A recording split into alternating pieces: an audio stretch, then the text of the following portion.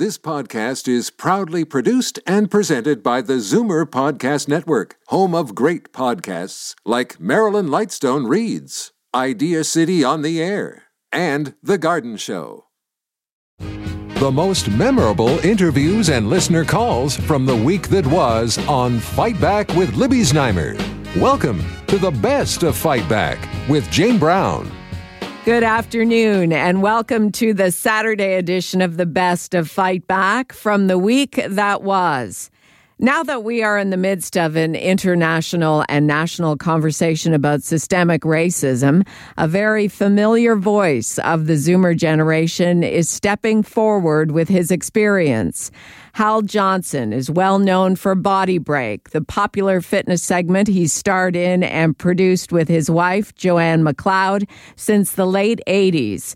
Hal and Joanne are still engaged in promoting fitness, especially for Zoomers.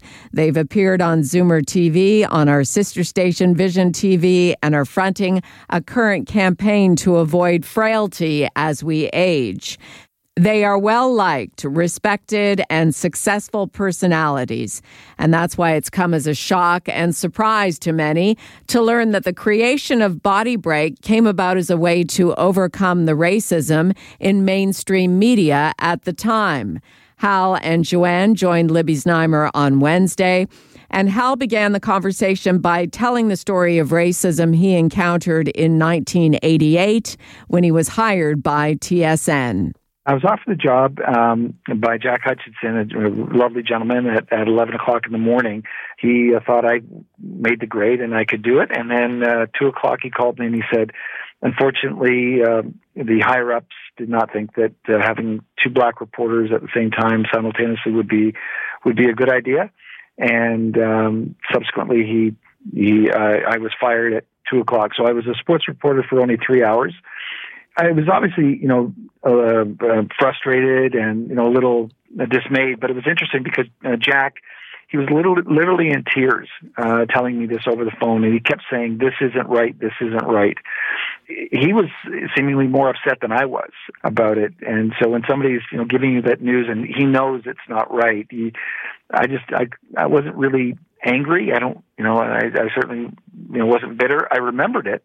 I think it becomes scar tissue in your mind after a while that, you're kind of being beaten down for no, fault of your own, but you've got to get up and, persevere. And that's, kind of been, Joanne and myself, that's been our way with Body Break. We've, over the years. Joanne, when did you first hear this story? Oh, the day it happened. And what was interesting for me is when I look back on that time, we had only been dating about a month at the time. And even in that short period of time, I had already realized that our relationship was different. And people close to me, pointing out that, black man, white woman shouldn't, that's not right. And I was beginning to be aware of that. And then when Hal mentioned what had happened, I know I was in kind of shock that this was happening. Like you think even back in the 80s, there was still a feeling that, oh wow, like things had, but then things hadn't. But I was being introduced to this for the first time. That hearing it was shocking. But I think from Hal's perspective also, this wasn't the first time something like this would happen. Hal, when you would say to me about when you would potentially want to date a white woman when you were younger, there was always this kind of backlash, and I think Hal has experienced situations that lead up to a point where you go, okay, I can't fight it. What can I do to solve it? And I think that's where it's no longer an anger. It's channeled in a more proactive approach. And we were fortunate enough that we were able to go, there's something that we can do that can be in our control to make a difference. Hal, do you think that all of this there's a generational aspect to this, that your response and your approach is perhaps different than some younger people of color? It might be. I don't know in a sense if it's generational, because I was like this 32 years ago. So I've always had the approach that you don't change people's minds with the hammer. You change it when you change their heart. When you change their heart, that controls their body. You can force them to do things, but unless you teach them, and as I said with Body Break, we've subtly been giving you the medicine to understand that we can all be together. That was my approach 32 years ago. Now, there's people out there that want to shake things up in a very more aggressive way than is my approach. I just do it the way it may be generational, but I've been doing this kind of all my life this way. Hal Johnson and Joanne McLeod in conversation with Libby Znaimer on Wednesday. Listen for more from Hal Johnson tomorrow after the noon news on the Zoomer Weekend Review here on Zoomer Radio. You're listening to the best of Fight Back. I'm Jane Brown. The devastating impact of COVID-19 on long-term care in Ontario continues to be a hot topic on Fight Back. There were 6 new outbreaks of COVID-19 in nursing homes over last weekend, while restrictions on visitors have now been eased for care homes that are not in outbreak. The CEO of Sienna Senior Living has resigned after the province took over 3 Sienna-owned nursing homes hard hit by COVID-19. This development again raises the issue of worse outcome for residents who live in for-profit long-term care. Overall, 16 of Ontario's 20 deadliest outbreaks have come in for-profit facilities, where residents are nearly twice as likely to die with COVID-19 as those in nonprofit homes. And while there is a lot of talk about how to improve long-term care, the Zoomers advocacy group CARP is taking action. CARP's Chief Policy Officer, Marissa Lennox, has testified to a Queen's Park committee about a measure in an omnibus bill that would make it much more difficult to get class actions certified. That's where the discussion began with our Zoomer squad this past Monday. David Kravitz, Vice President at Zoomer Media, Peter Muggeridge, Senior Editor at Zoomer Magazine, and CARP's Marissa Lennox. Our fear, of course, is that were these 2 amendments to move forward and to pass, it would make the certification of class action suits much more difficult. So we testified to the Justice Committee in Ontario, and we've also launched a petition, and it's on our website. And we've already, over the course of, I think, 2 or 3 days, had over 5,000 signatures. And so that will be presented to the government this week. Peter, do you have any sense of where these amendments came from? Somebody saw them in the U.S. and decided that it would be a good deal here? Well, in the U.S., in an article I read, and now I don't want to say it was the Times, but I think it was, nursing home themselves were writing the legislation on behalf of the government. So lawyers for the nursing home were putting in the language of these lawsuit shield laws. I spoke to 2 lawyers, one who is involved in a lawsuit and one who is just an observer, and both of them said, even if the government tries, it won't stand up. So there's that to hang on to. Given the blatant disregard for human condition detailed in the military report, CARP, our members, seniors really across the province are thankful that we have a legal system that allows for individuals and families to seek justice and compensation for their loss and their suffering. Meanwhile, there was a trend that outbreaks were being contained, but we have 6 new outbreaks over the weekend, and this as other nursing homes are going to start easing restrictions. David? Well, it's true, and I think that's where the balancing act is going to come in. This is probably one of the most complicated situations we've seen, because we have, on the one hand, many sort of fixable, outrageous things that should never have been allowed to happen in the first place and would be outrageous even without coronavirus. Then we have a virus that, under the best of circumstances, disproportionately affects older people, particularly because they have so many underlying comorbidities. And in a hospital setting, in a totally isolated setting, they may still die from this. And then you have that blend of some homes are modern, some are not, some are good, some are bad.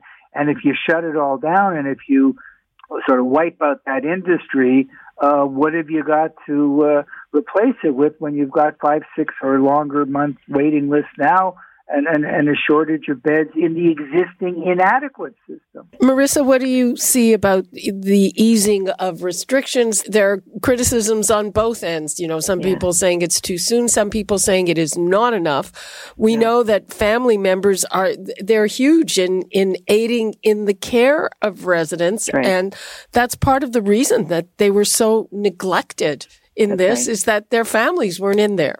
You know, when families were sheltering in place, because we were being told to by the province, we had care workers going in and out of these homes, and they were really the ones that were spreading it.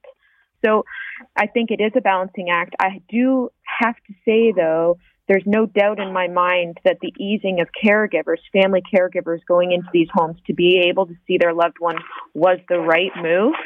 We know that people have been impacted enormously by the isolation that they felt during COVID-19. And we also know that family caregivers play such a critical role in a senior's care plan, and they lost that.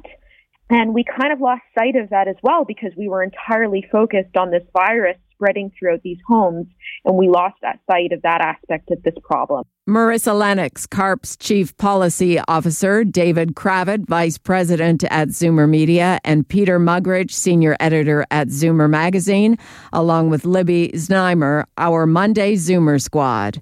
You're listening to the best of Fight Back. I'm Jane Brown. On Tuesday, Prime Minister Justin Trudeau announced the Canada Emergency Response Benefit will be extended another 8 weeks. He positioned it by saying the federal government will continue to be there for Canadians who've lost work and income because of the COVID-19 pandemic. But behind the scenes, it was a concession offered to the New Democrats in order to receive their support on Wednesday in a confidence vote.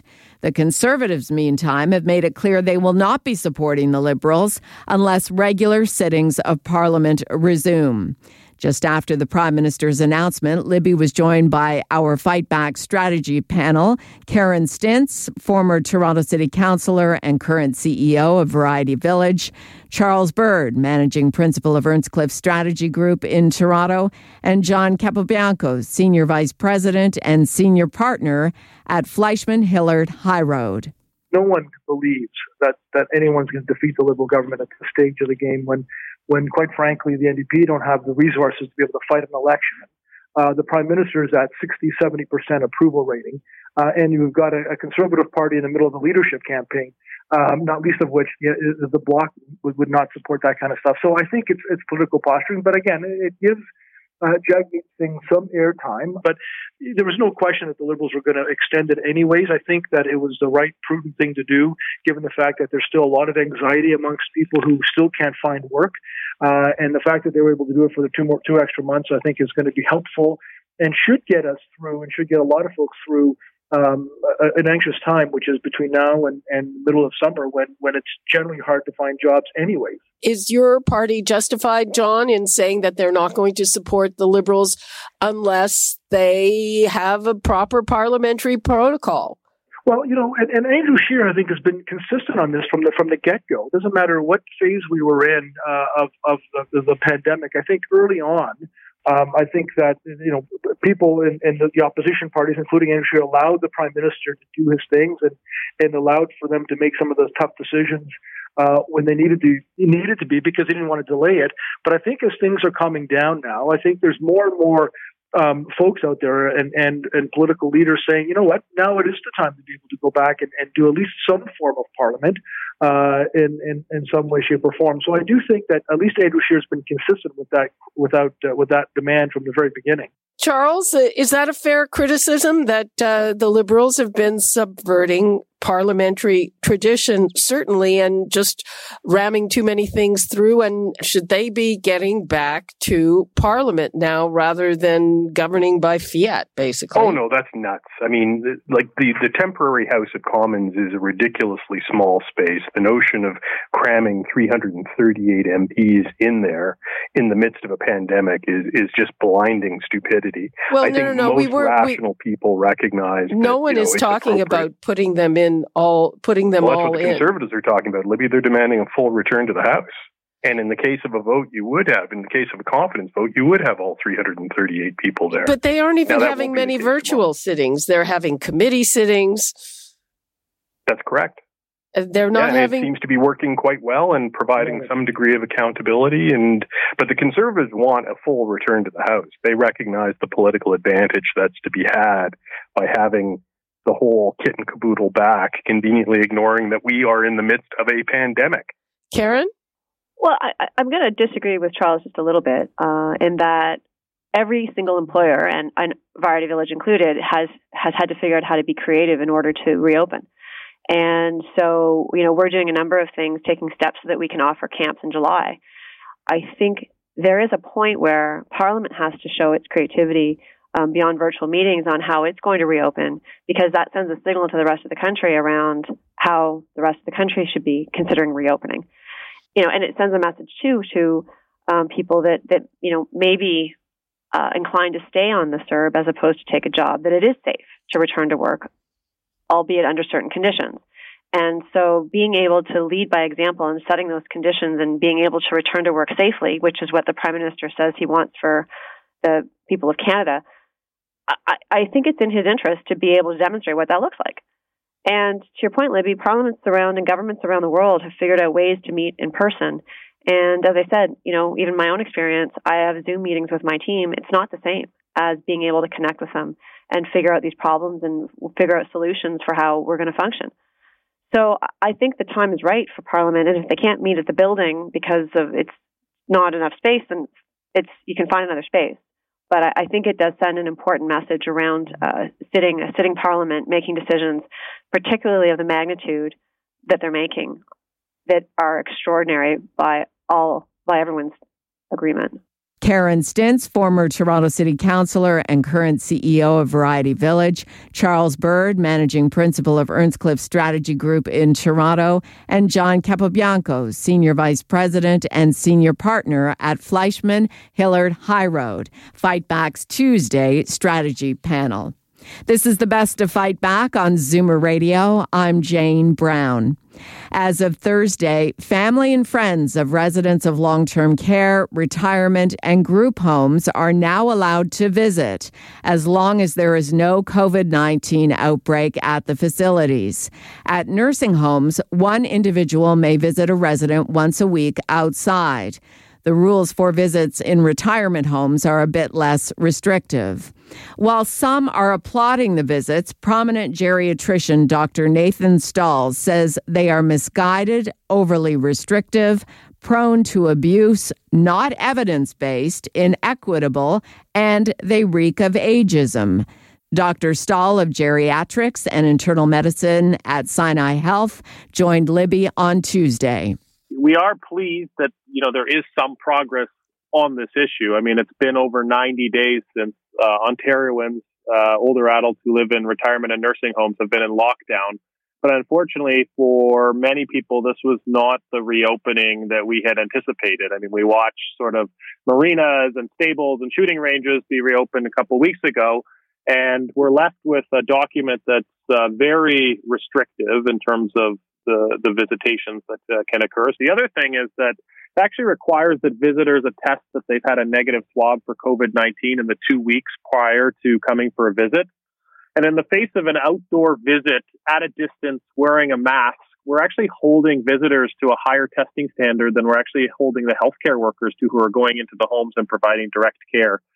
So that onerous and restrictive part is something that myself and many of my colleagues are not happy with. The other thing is that it really fails the guideline to distinguish between those who are family caregivers who want to get in there to provide direct care to their loved ones as they were doing before the pandemic, and those who want to visit for social reasons. And I'm not disputing that social visits are important, but there are also skilled caregivers who would be able to step in, fill some of the staffing shortages, and are experts in providing care to people who have been locked down in these homes, and the guideline still fails to address that. There's a number of conditions that the home must meet, that they have the policies in place, that they have the personal protective equipment, that they have the staff to support this.